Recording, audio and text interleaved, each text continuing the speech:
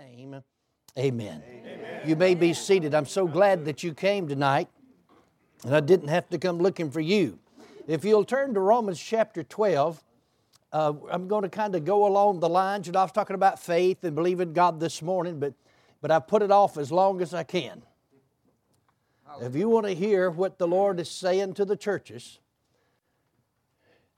the Lord wants me to speak tonight on developing the proper mindset as a Christian. There are mindsets that are being established. I don't know if that's the right way to say it. In the world system, if you don't watch it, as a Christian, you can begin to think like the world. And when you begin to think like the world, it's not long before you take that on and you begin to act like the world. And you begin to think with certain mindsets that's even presented in Christianity today, that you can just do any old thing you want to and there won't be any negative consequences for it. That is as further from the truth as anything you could ever get. And I can just tell you this right now before you throw me out. I mean, just give me one shot.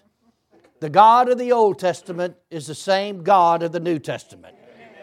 God deals with people a little different today, but the principles that He gave mankind in the Old Testament, those principles, I'm talking about principles now. I'm not talking about we go back and keep the law to be saved or anything. But there's a lot of good principles that God taught that if you bring them over to the New Testament, tie them together, the New Testament agrees with the Old Testament. God has never changed. He's the same yesterday, today, and forever. And so we're going to talk about having and developing and keeping the proper mindset, again, by the direction to the Holy Ghost. The Lord's been dealing with me along these lines for approximately 3 years. Approximately 3 years. I say a few years, and I was trying to pin it down, you know. Brother Hagin said a few years ago he meant 10 years, you know what I mean? If you remember him, you know. But it was about, I was about a few years, and I've been dodging this. I've been dodging this and speaking on this because, you know, it just seemed like people don't want to hear it, you know, in a way. Of course, I believe if you present it the way the Bible says, people, you can't do anything but accept it anyway. But there's a mindset that's crept into the church that's trying to say that the God of the Bible doesn't require us to live out the Word of God. It don't matter how you act, where you go, who you worship, who you follow, whatever else, all of us is going to heaven. And that's not true. There are consequences for disobeying the Word of God. And so I'm going to speak on this level up here if you'll let me. You know what I mean? I'm not just talking to us. I'm just going to move up a notch here. And this is a place that I can do these kind of things. And that's the only reason that I'm stepping over here. So it's your fault, not mine. Bring it on. It's your fault. But in Romans chapter 12, and just believe God with me for utterance to say this, because it's one thing to have a revelation and God to deal with you about something. It's another thing to communicate that revelation out clearly so others can understand it. So I just believe that God will give us wisdom. And He said here in Romans chapter 12, verse number 1. This is the Holy Ghost through the Apostle Paul in this writing. Romans chapter 12, verse number 1. The Holy Ghost through the Apostle Paul spoke. Paul just wrote it down.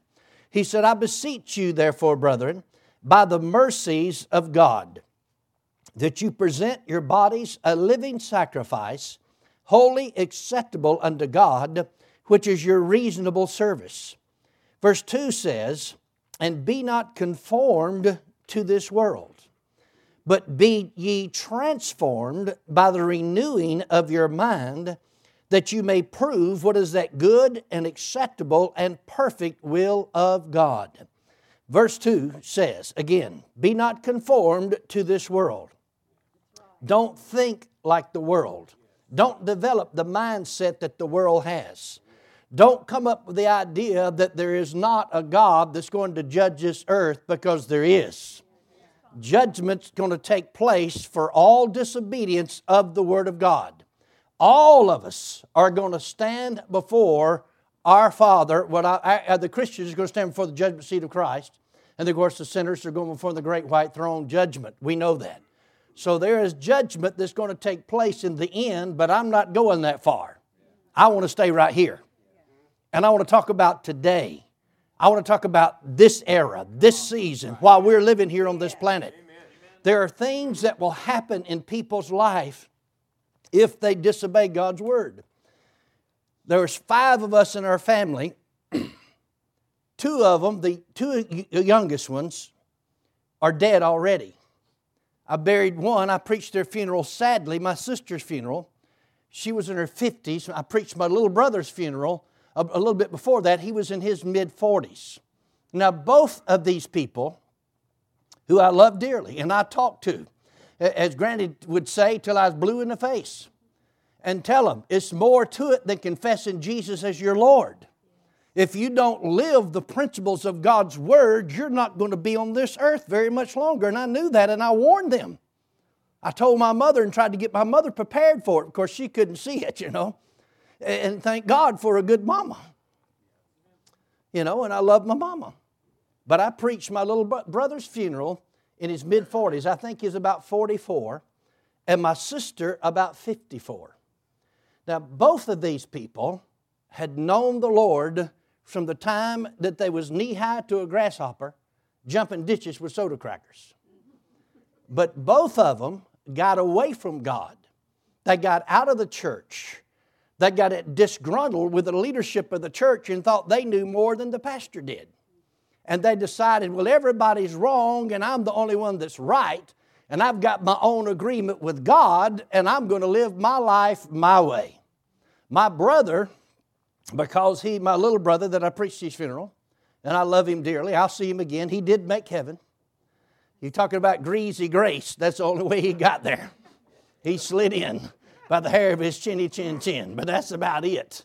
And you probably know people that way too. And I know this is kind of heavy, you know what I mean, but you're ready for it. You're ready for it, you know what I mean?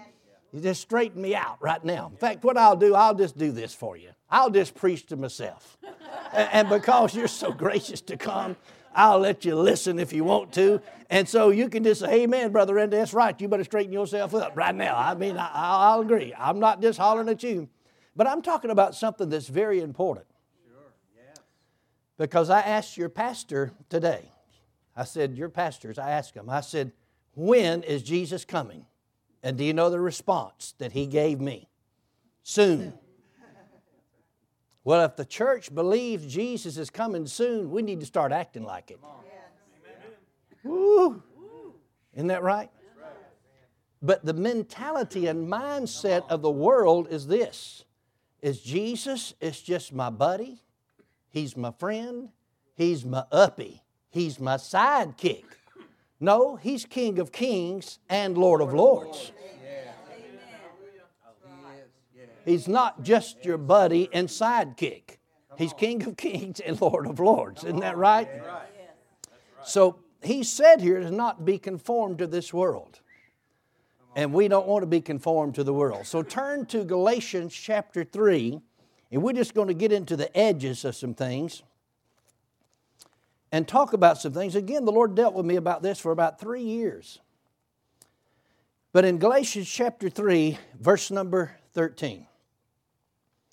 The Holy Ghost, through the Apostle Paul, said this. Galatians 3:13. Christ has redeemed us from the curse of the law, being made a curse for us, for it is written, cursed is everyone that hangeth on a tree. Verse 14, that the blessing of Abraham might come on the Gentiles through Jesus Christ, that we might receive the promise of the Spirit through faith. Now, I have preached on this verse a lot over the years. I've heard Dad Hagin, in fact, he wrote a book called Redeemed from the Curse of the Law. I think it's called Redeemed from the Curse. Yeah, Redeemed from the Curse. And he talks about this and uses this verse. I've preached on it about the positive side of it. But notice here it says Christ has redeemed us from the curse of the law, been made a curse for us.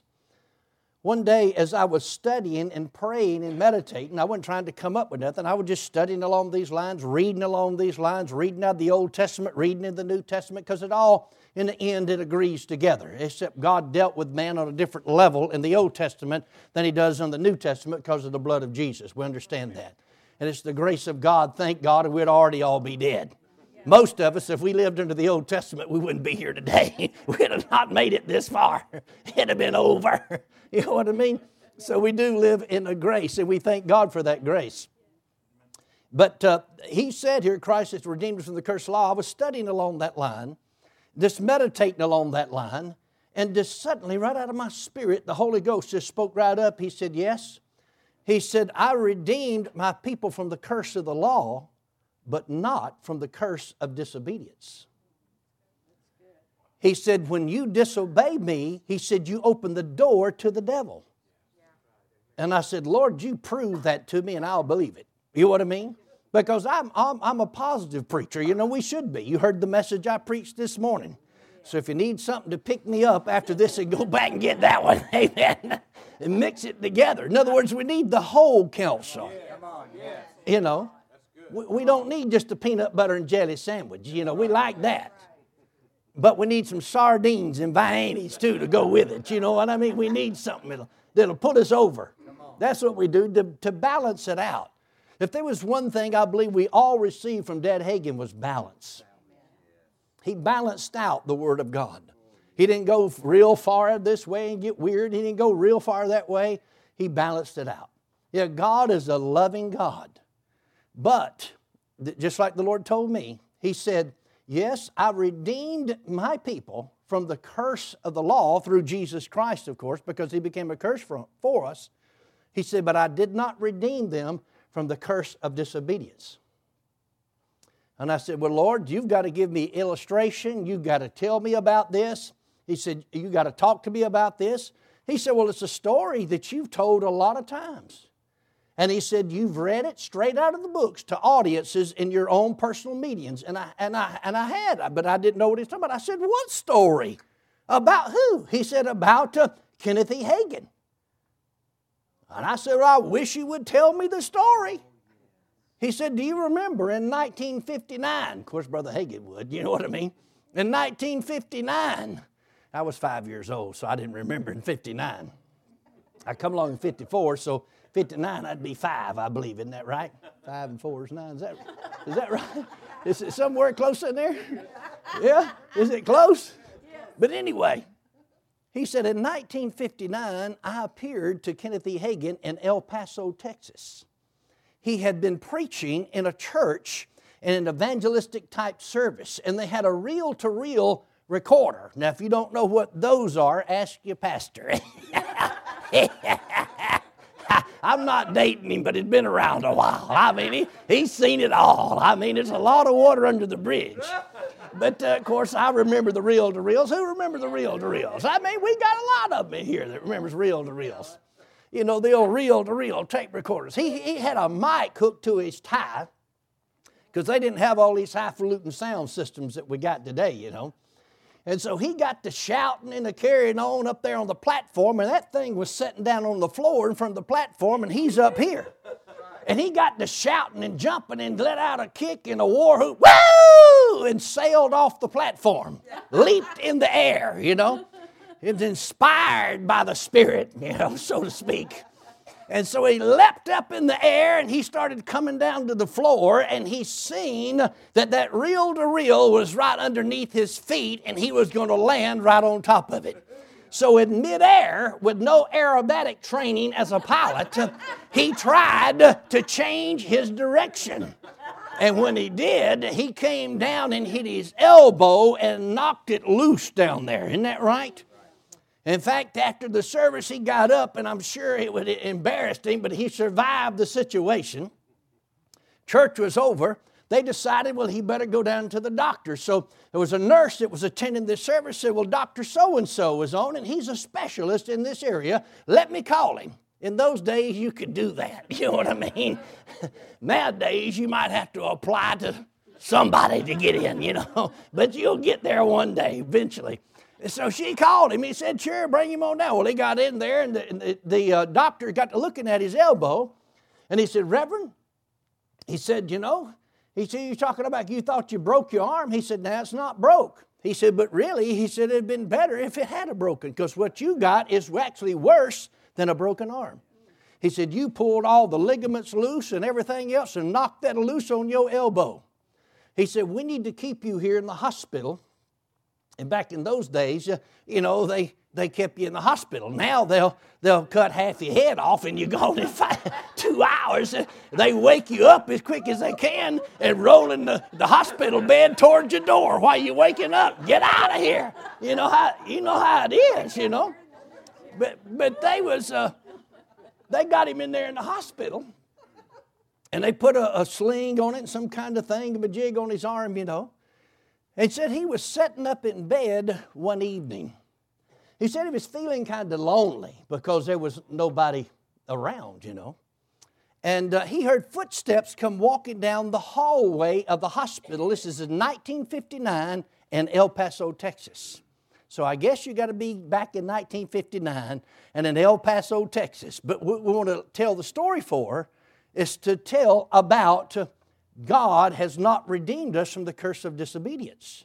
You've got to obey God, you understand, or you open the door to the devil. And this is the Lord, again, telling me this story and reminding me of the story. So he heard the footsteps walking down the aisle or hallway outside, and his door, he said, he was pushed almost all the way to. It was open some. And he said he looked at the clock, and he realized it's too early for visitors, to come. And so he was expecting, to see a doctor or a nurse or somebody come walking in his room. And he said he heard the footsteps and then the door opened.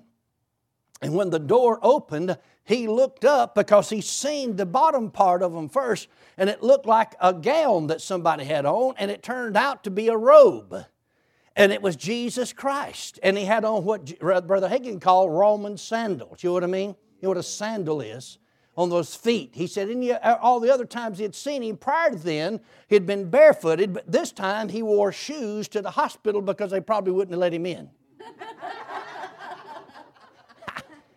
Jesus has to be funny. You know what I mean? I don't know. I'm sure he laughs like we do. You know what I mean? Yes, he don't go around sad all the time. But anyway, Jesus walked in and pushed the door back to in the hospital.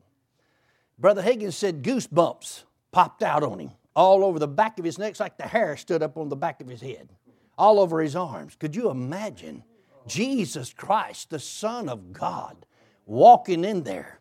He said Jesus appeared, looked like he was about 5'8", weighed about 180 pounds. You would have mean. He said he walked across the room from where he was at, walked across the room after he pushed the door to, and there was a straight back chair sitting in the corner of the hospital room. He said Jesus went over to where that chair was, a physical chair. And he said he took that chair and he pulled it over beside the bed and sat down in the chair. He put his hands in his laps and folded them, and he said to Dad Hagin, he said, I've come to talk to you about what I said to you in the car on the way to the hospital the other night, because the Holy Ghost has spoke to him, and I'm not going back telling that part because it's not pertinent to what I'm sharing. What had happened is, again, that Brother Hagin had hurt his arm, and one of the things that he had heard the Lord say in the car that is pertinent to what I need to share is that the Lord had told him it's not going to be as long as the doctor said. I'm going to give you a speedy recovery, in this, and I'll talk to you about it later. And that's the voice. He heard the word of the Lord came to him in the car. In fact, he asked everybody in the car, did anybody else hear that? And they said, no, we heard it. So it was the gift of discerning of spirits. And he heard in the realm of the Spirit, and he heard what Jesus was saying. And so Jesus came, and he sat down in that chair, and as he sat down in that chair, then he said to Dad Hagin, he said, I've come to talk to you about what I said to you in the automobile the other night. And he said to Brother Hagin, he said, the reason this has happened to you, he said, is because you got out of my perfect will. He said, you've got your ministry messed up. He said, this is the third time that I've had to talk to you about this. He said, now, the reason this happened is when you got out of my perfect will, you opened the door to the devil, and the devil caused this to happen. He said, I knew it was going to happen. And he said, you would think if I knew it was going to happen, why in the world didn't I stop it from happening? He said, I could have stopped it, Jesus said to him. He said, I could have stopped it from happening. He said, but you ought to thank me that I didn't stop it. For had I not permitted this and allowed this to happen to you to get your attention, he said, you would have not lived past the age of 55 years old. He said, because you were only walking in my permissive will. Christ has redeemed us from the curse of the law, but not from the curse of disobedience. You know what I mean? You've got to walk in line with the Word of God. And so he told Dad Hagin, now if Dad Hagin, Dr. Kenneth Hagin, had have died by the time he reached 55, I would have probably never met your pastors and probably had never met you. Because Rhema Bible Training Center did not start till Brother Hagin, Dad Hagin, was 57 years old. So there would have been no Rhema Bible Training Center. We would have probably never met, never known each other. I don't know how life would have taken us, you understand? And I'm sure that the body of Christ would be influenced. But there are rules that govern our life even as a Christian. Yes, we confess Jesus Christ as Lord, to be born again, believing it in our heart and saying it with our mouth, but also we've got to live out what the Bible says. Again, I buried my little brother. He was 44 years old. I preached his funeral because he broke the laws of the Bible and he broke the laws of the land. But more so, he broke the laws of the Bible. I talked to him many times. And in fact, in love. Now, I'm not talking about mad or nothing. I've done my best to help my little brother. I loved him dearly. But I remember one time he got so adamant with me that he actually pulled a loaded rifle and was going to shoot me. And that was my brother. I said my own brother was going to shoot me because I was telling him the truth and it so pierced him to his heart, and I wasn't telling him in a hard way. I was telling him with love. He knew what I was telling him was right, and he got mad about it. He was mad at himself because he knew what I was saying was true, and he literally was going to shoot me with this high-powered loaded rifle that he had in his hand. My sister that I buried at 55 years old, and this was just a couple of years back. That's when it was. When I buried her at 55 years old, I had talked to her over and over, and I said, Pam, her name was Pamela Denise. We always called her Pam, you know. Pam, and I talked to her. I said, Pam, I said, you can't live like you're living. And I said, confess Jesus as Lord. You can't hit the nightclubs. You can't get drunk. You can't lay up with them men like you're doing. Don't make me come back there. I'm telling you the truth. Come on. And I said, you can't get tricked out, freaked out, and hide up on that crack and that other mess that they got out there. Because she would do it. And run back to the church. And of course, God would forgive her. And I said to her, Pam, I said, that lifestyle is going to take you out. And I said, it's not going to be God doing it to you. I said, it's going to be you doing it to yourself because of your disobedience. Well, it's sad to say. I'm glad she made heaven, slipped in by the hair of her chinny chin chin, you know. But she died at approximately 55 years old because you cannot violate the principles of God's Word even though you confess Jesus Christ as Lord. Let me tell you about another situation. And I know people's not shouting like they were this morning. This morning everybody was shouting, you know what I mean? They liked the other message. I'll get my friend back there to play it for you if you want me to, and I'll just sit down. What I mean? And we need that message. Yes. But let me tell you about another family member. My mother's sister, Aunt Loretta. My mother's sister was a good lady. In fact, I grew up, with her children and us. We was just all grew up as a family together. But somehow or another, when my grandmother, who is my mother, and of course her sister's mother, got elderly, Well, she had some means because she worked in the cotton mill for 48 years. And she saved every dime she could get her hand on. In fact, later on, don't do it right now, if you'll look at George Washington, that's on a $1 bill, you look on a $1 bill, you'll find out that he's got a wig on his head. He was a member of what they call the Whig Party. And the reason he had to wear a wig is because my grandmama got a hold of that dollar for you did, rubbed all the hair off his head.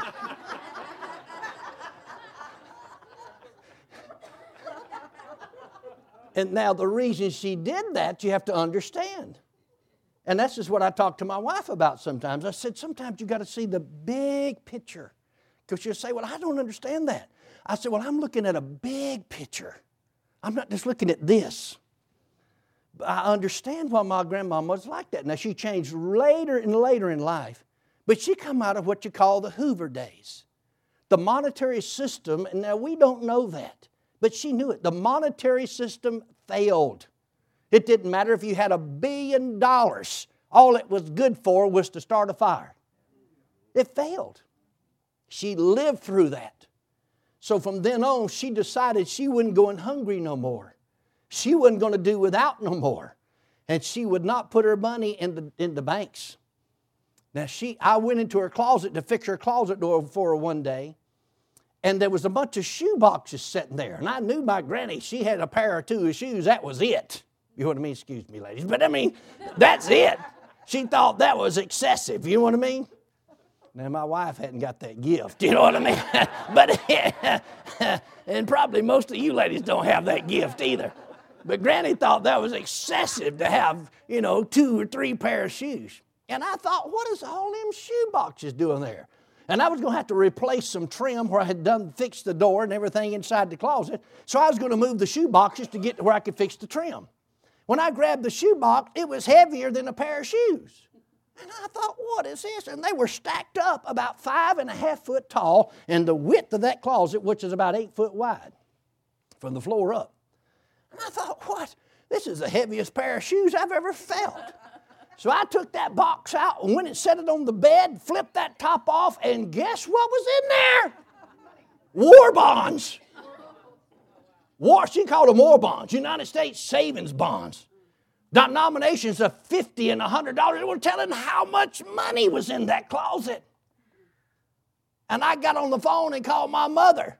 I said, Mother, guess what I found in Mama's closet?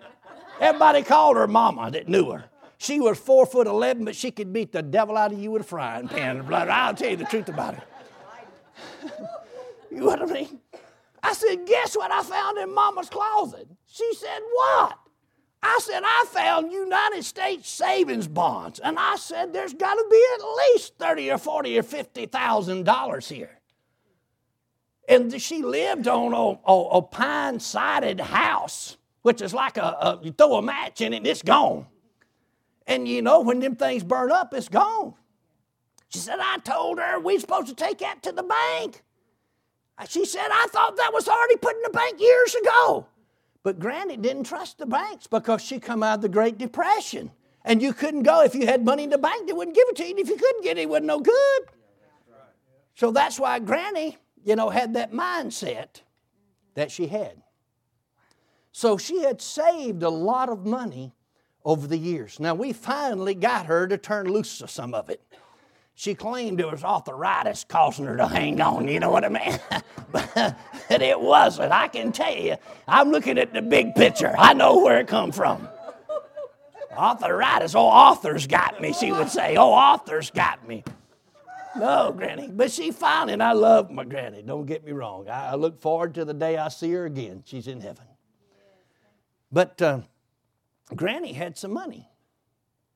When Granny got elderly, from just working herself to the bone, they run her out of the cotton mill.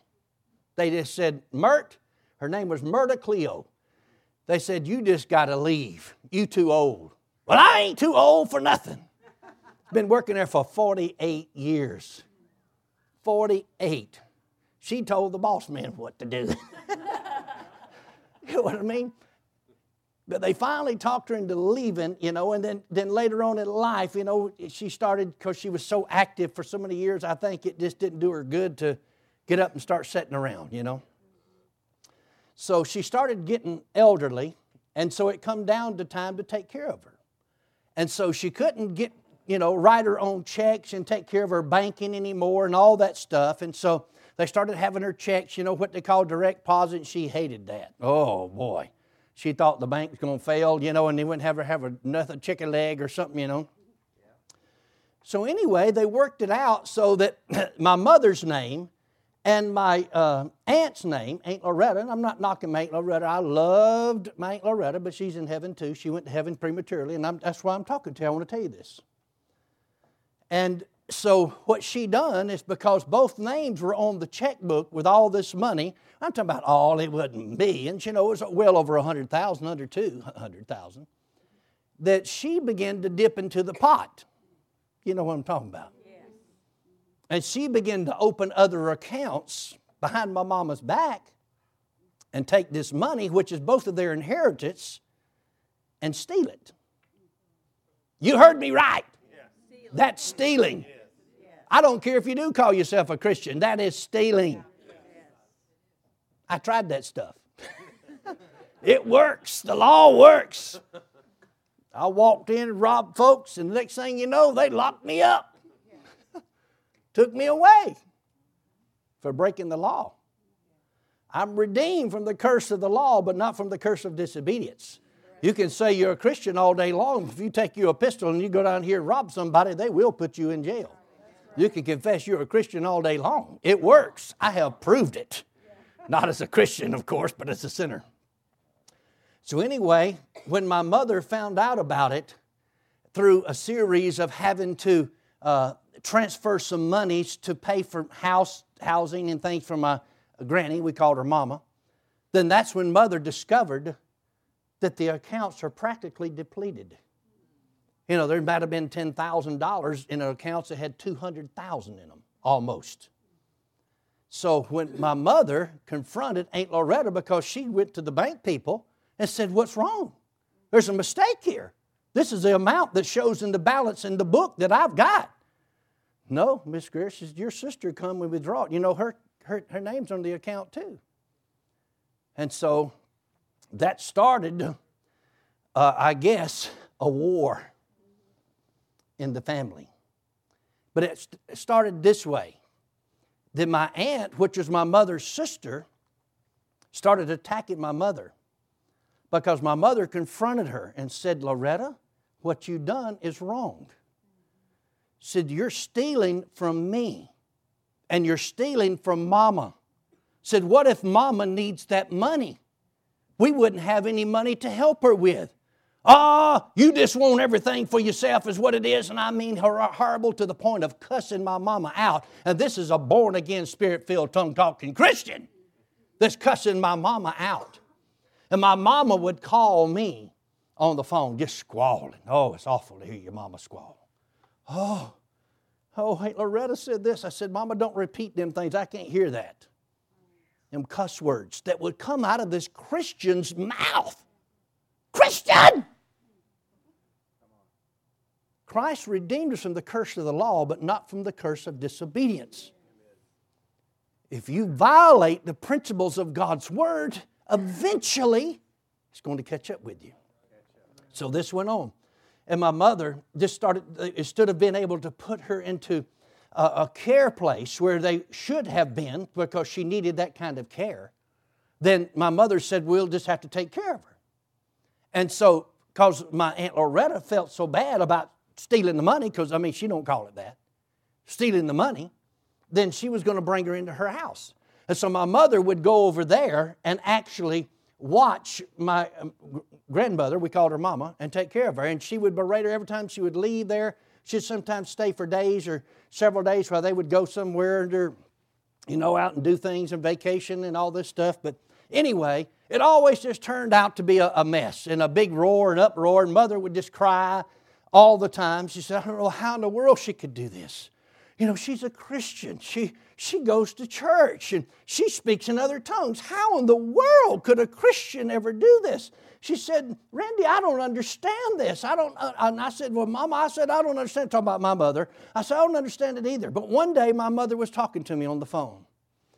Now, you can't come up with this on your own, and I'm pronouncing nothing on nobody. I don't do that either, But my mother this day was very unusually upset, depressed, despondent, squalling. And when she was trying to talk to me, she couldn't even talk because her voice was shaking. And finally, she got it out, what she was telling me about what she had just went through with her sister and all this stuff. And the Holy Ghost just spoke right up in my spirit.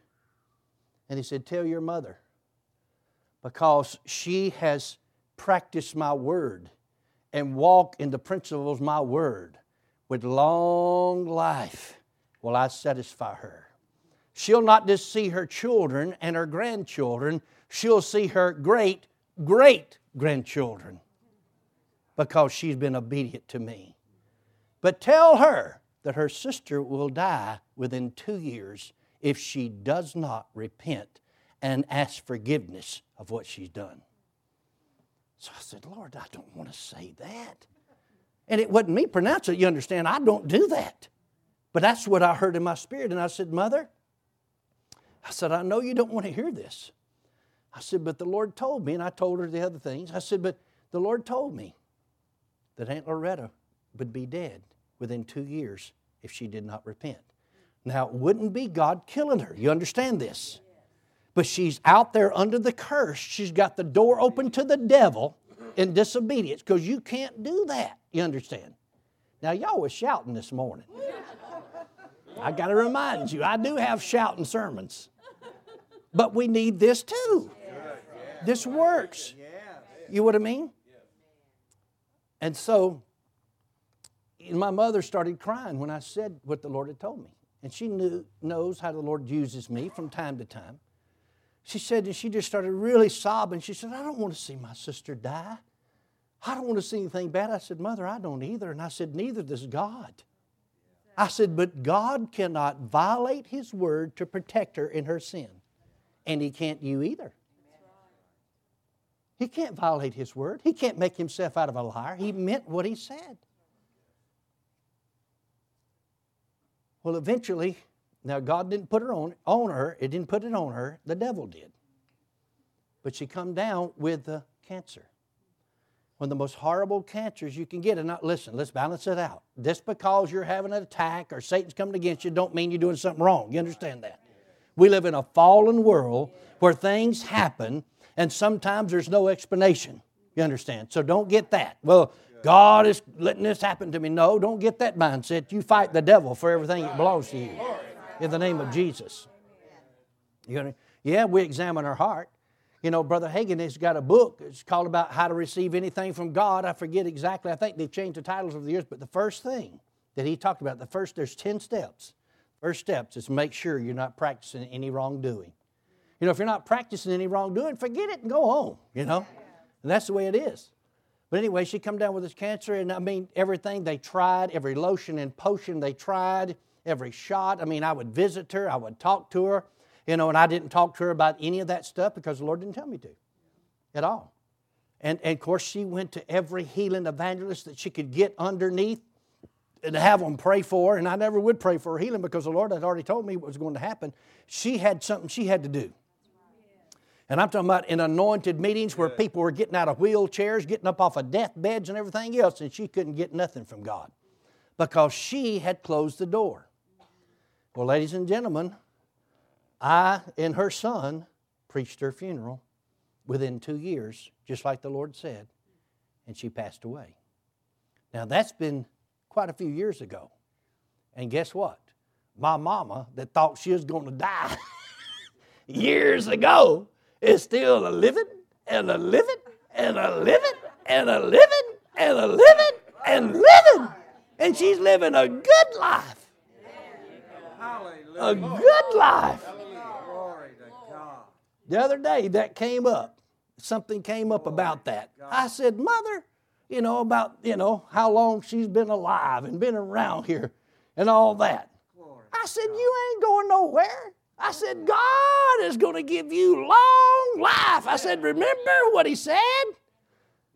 And I'm telling you, He will you too. Yes. With long life will He satisfy you and show you your salvation. And my mother has seen her children, her grandchildren, and great-grandchildren, and now seeing her great-great-grandchildren. Woo! God is good, and His mercy endures forever. I think we were singing that this morning, wasn't we? God is good. And it wasn't God that caused my sister to die.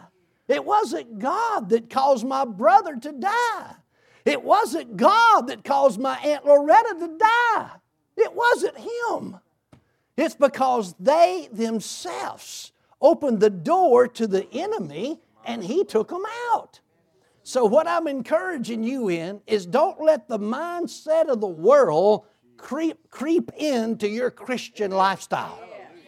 Don't let the world convince you can just do any old thing, live any old way, and God, He loves us, but when you get out there living any kind of way, then you're violating the principles of God's Word, and it will open the door to the devil.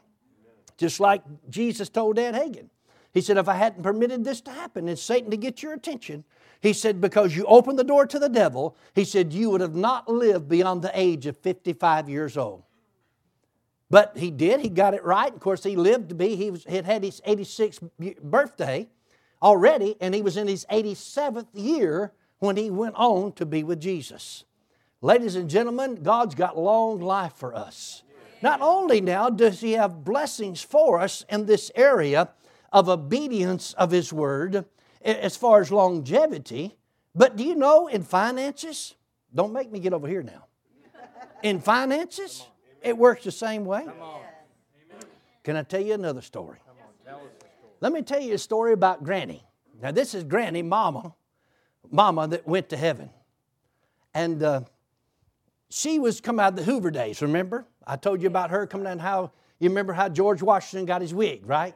Because my grandmama got a hold to him before you did and rubbed the hair off his head.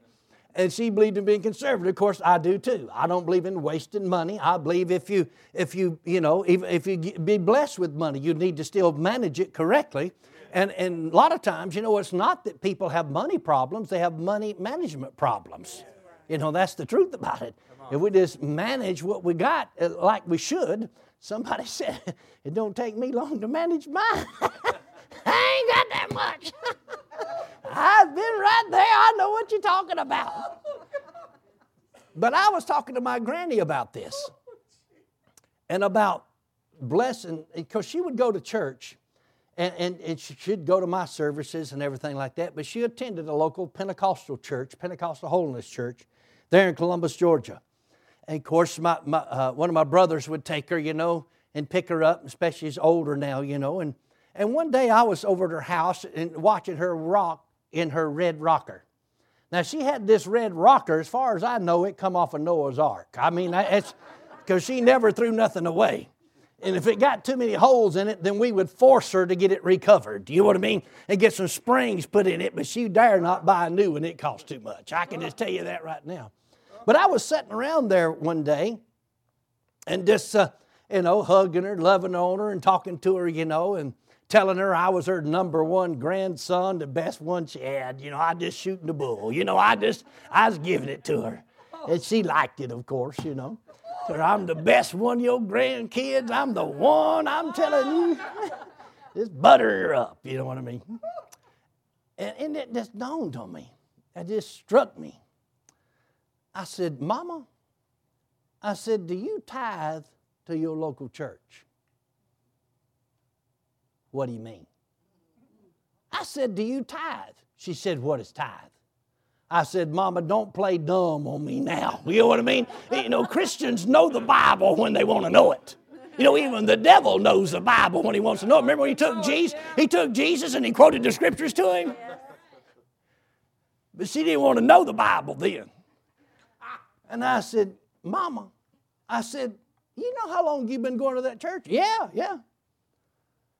I said, do you tithe out of your checks you get? Because she got retirement checks and Social Security and stuff. I said, do you tithe off of that money? Well, I give an offering. I said, Mama, now I've been to church with you. And I said, I've watched you hide taking out your offering at church. And what she does is she gets George Washington and she crumples him up real tight. You know what I mean? Anybody ever count the offers before?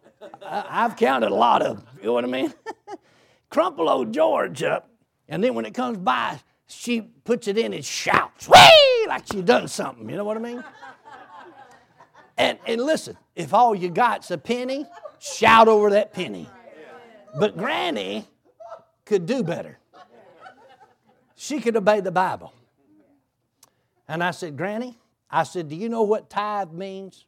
Tell me. She'd heard it. Ain't no telling how many times. I said, tithe means 1/10 of everything that comes your way. She said, what does that mean? I said, that means that 10% of everything that comes in from your checks, you should be sowing it into your local church as a minimum. And I said, if they need some help to raise some money for something, I said, you ought to help in that area too. I ain't giving nobody no 10% of my money. Born again, spirit-filled, tongue-talking, Holy Ghost dancing Christian. Now, my granny, I say, you don't want me to talk about your kin folks. You like it when I talk about mine. My granny, I mean, she could cut the rug. She could do the Charleston in the Holy Ghost. Now, that'll date you. But anyway, but she could do it, brother. I'm telling you, the anointing to get on her, and she'd shout, whee, all over the church. But if you want to shut her mouth, just take up an offering. That usually works on most folks. I don't know how it works. For the work of God, you know. So we sat there and discussed this issue, and I finally got her to understand what it was. And I said, Granny, just trust God, because I knew it was a leap of faith for her. Remember, we talked about this morning that you got to move to another level of believing. You know what I mean? And I knew it was going to be tough for her because I was looking at the big picture. I wasn't condemning her, you know. But I was saying, Mama, this will open doors, blessings to you that you can't get any other way. God promises to bless us. Read it to me in the Bible. So I'd read it to her, you know, and show her what the Scripture says, the Old Testament, New Testament, so on and so forth.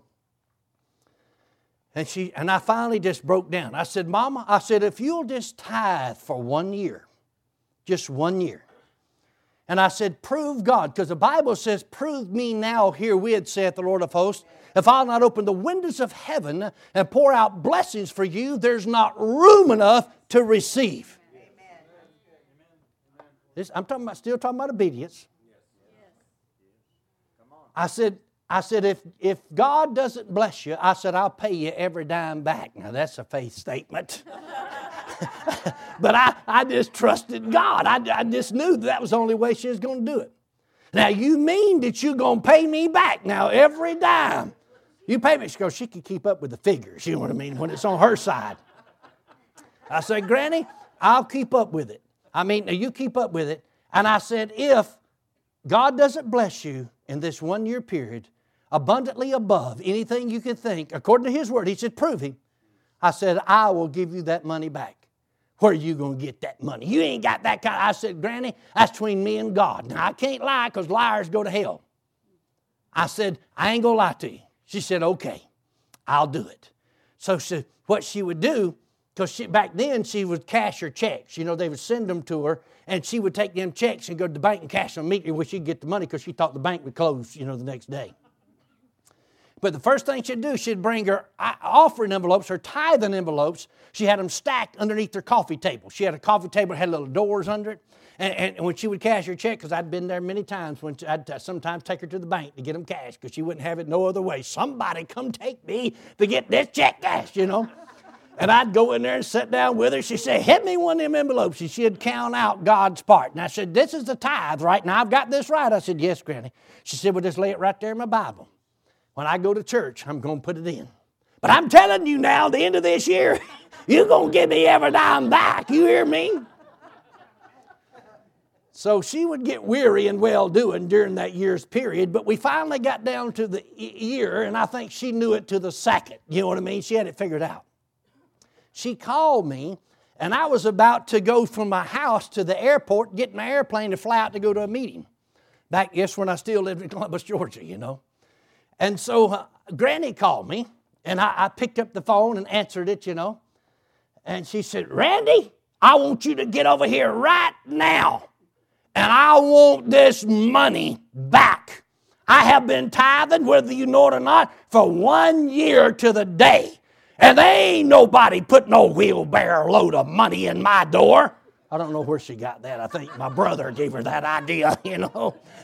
Somebody's going to bring a wheelbarrow load of money and put it at her door, you know. I ain't got that. I'm telling you right now, you get back over here and you get me this money. I'm telling you right now, where are you going anyway? I said, I fit to leave town. No, you're not. You're not going to leave.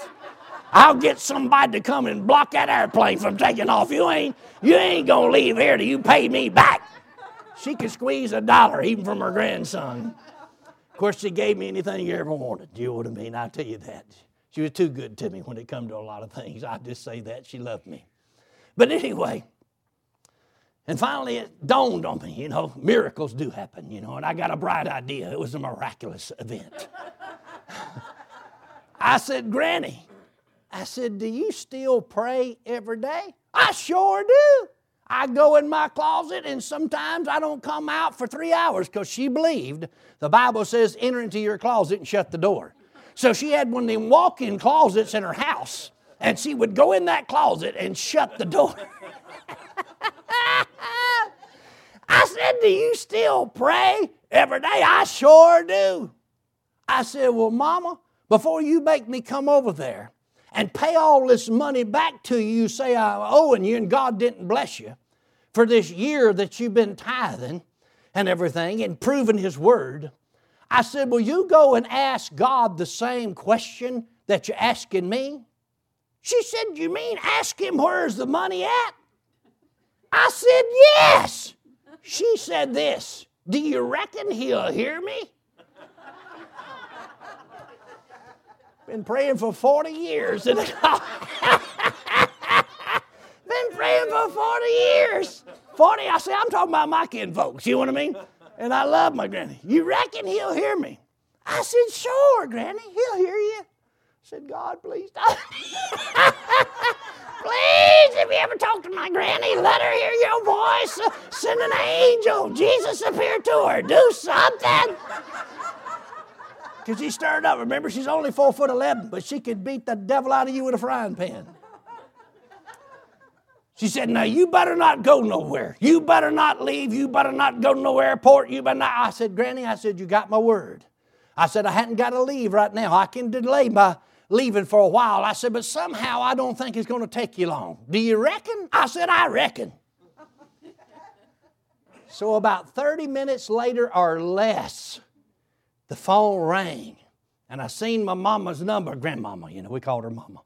Her number pop up on there. And I answered. And this is what I heard.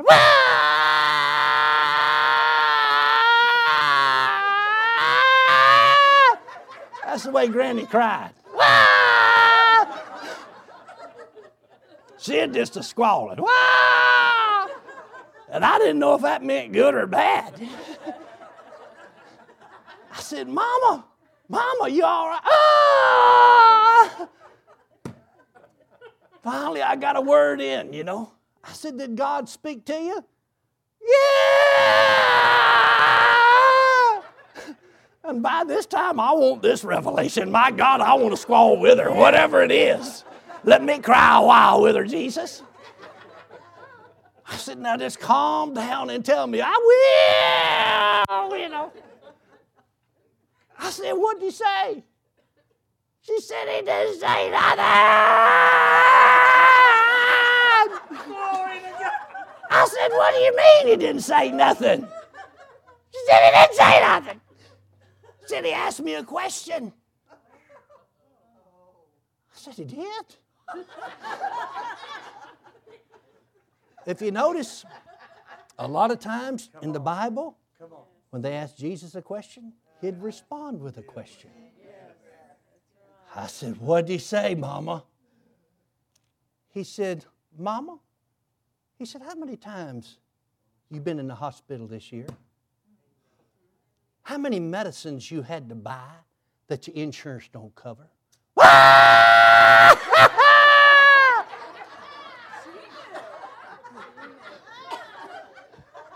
Oh, my Lord. And we got to thinking about it, and I got to shouting. Because Granny had a lot of physical problems.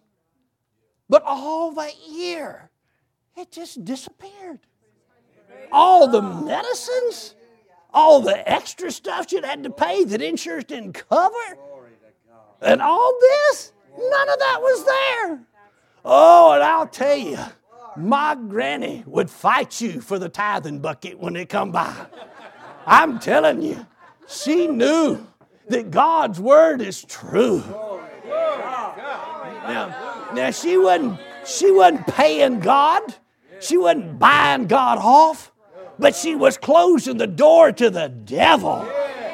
I'm telling you, when you obey God's word, you flat shut the door to the enemy. He can't come through that door when you close it through acts of obedience. Even after you made mistakes, even if you blowed it big, all you got to do is get on the right side of God's word. Get on there. I mean, I've done it. I'm telling you, I came to Jesus, remember, on my third escape from prison, the first week of May of 1982, as a born-again Christian, because I got saved on that third escape, and God told me to turn myself in. I never dreamed I would do anything like that, but I knew that God would be with me and that He would help me somehow. And then when I went back to prison facing all those charges and armed robberies and all these things, they said you will be released in the courts from prison on parole in the month of none. But ladies and gentlemen, I'm in Wichita, Kansas tonight. I'm in Wichita, Kansas. And I walked out of that prison August 27th, 1984, about 8:10 a.m. in the morning, after being told I would never get out. I'm here to tell you, when you get obedient to God's word, it closes the door to the devil, and God Himself will restore to you the years that the locusts have eaten. That's in Joel chapter 2, if you want to read it. He'll restore them to you. My life has been restored. Your life has been restored. Maybe we can have a greater degree of it, all of us, but it's been a restoration, hasn't it? How God has turned it around. So God is not out with a gigantic fly swatter trying to knock you in the head. He's trying to get you to understand, when you obey His Bible, that's where the blessings will flow, and it will close the door to the enemy, and he cannot cross that line when you obey the word. Remember, every time that Jesus was confronted by Satan, what did He do? He quoted the word to him, and the devil could not come across the word line. Some call it the bloodline, but I'm here to tell you the word line. When you stand on the word, I'll guarantee you it'll work for you. I'm reminded, I believe by the Holy Ghost, of Dr. Kenneth E. Hagin having an experience about a precious little mama that had a little daughter that had epilepsy, I believe it was. You remember that story? And he was preaching in a church, him and Miss Aretha Hagin. We called her Mom Hagin, him Dad Hagin's a term of endearment, you know. And he was headed on the way to church, and the child had turned for the worse with these attacks and everything. And the Lord she had some problems, and not with her family members, and been in disagreements and arguments and all this kind of stuff. And the Lord had told Brother Hagin to tell her, just forgive them people that's done you wrong, walk in love, and this thing will turn around. That's what he said. Forgive them people that's done you wrong. Walk in love, this thing turn around. So this little child came under attack about the time it's time to go to church. So this lady, knowing Mom and Dad Hagin, and the family and all, called and asked would he come by and pray for the little girl. You remember the story? I think I got it close to being right, but it's this principle of it that means. So when he walked in, to the house, the Lord told him by the Holy Ghost, He said, tell the devil to take his hands off of your child because you're obeying the Bible by walking in love, and leave now. And the lady done it, and immediately the attack stopped, and her child never had attack it again. Never. Never had another one. It's not that God was doing it. The devil was coming in through the back door because somebody left it open. Ladies and gentlemen, what do you say? Let's just close the door to the devil.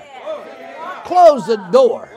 Regardless of what the world is trying to tell us, that you could just live any old kind of way, do any kind of thing, and it won't hurt you. God still loves you. Yes, He loves you, but there's a devil out there that will take you out. I'll tell you, I've buried preachers because of this.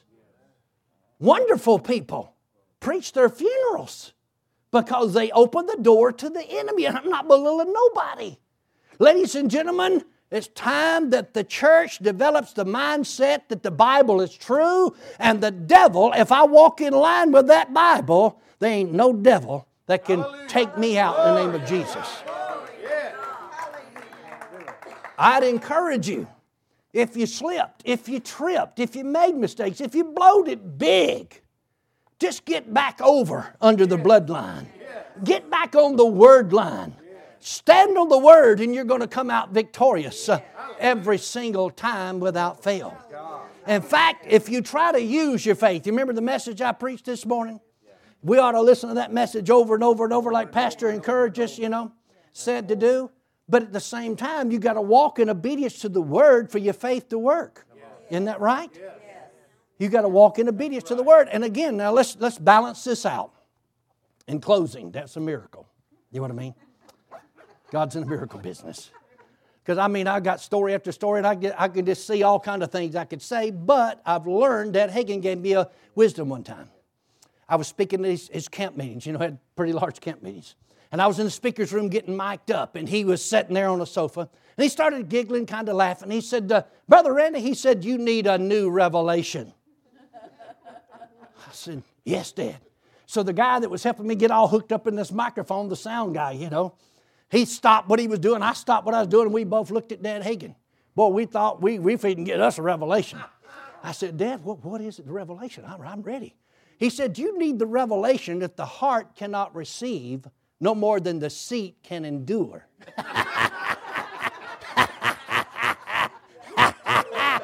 In other words, you can kill people. Paul used to kill them, but he wouldn't let them die on him. And I ain't going to let you die on me. He'd raise them up from the dead and put them back in the service. Let's go again. You know what I mean? Paul had preached, and if I went and died, went and raised him from the dead. You ain't died on me. My God, you going to listen? But I've learned you can't share everything and say everything at one time. And this is enough. It's kind of heavy. You know what I mean? It's kind of enough. Yeah, it is good. Because it's a balance to it. And if your faith is going to work, you got to walk in line with the Word of God. But I was going to say this to balance it out. That's where we come to grace and mercy. Because we don't always get it right. Notice I said we, me. I don't always just get everything just right. But I know this. I'll walk in the little bit of light that I've got. Let me turn to 1 John. Can I do that? 1 John and read a scripture before we leave. Turn to 1 John. Just to encourage you. So you don't get under condemnation and get in fear. Saying, I ain't done this and ain't done. Well, I'm telling you. Start in that direction. And God's mercy and grace will be there. Hallelujah. To help you and watch over you. Hallelujah. Verse number 7 of 1 John chapter 1. A friend of mine used to call this Baby John, and he called John over there in the Gospels Big John. So this is Baby John. The first epistle, Baby John. That was my idea. He's in heaven too, so he knows the right truth about this. But in 1 John chapter 1, verse 7, look at this wonderful verse.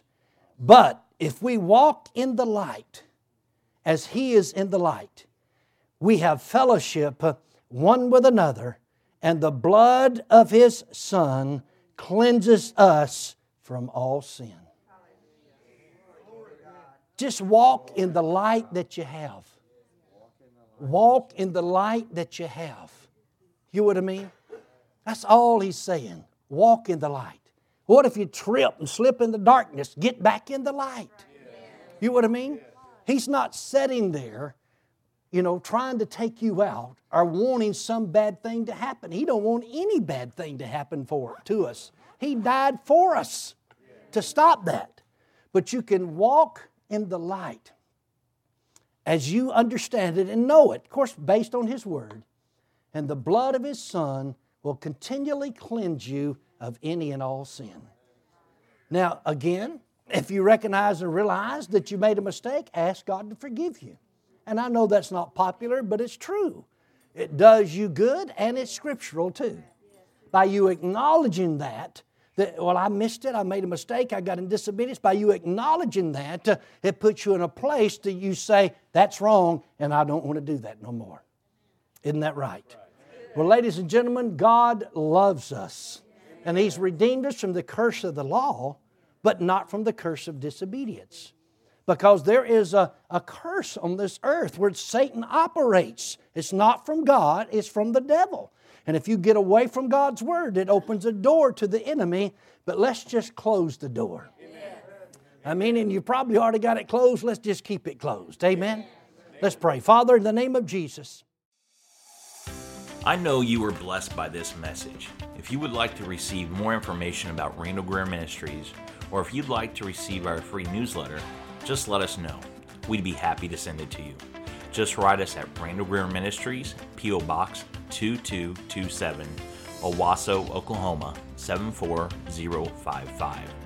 Or you can contact us at our website, www.rgm.me. And remember, God is always with us.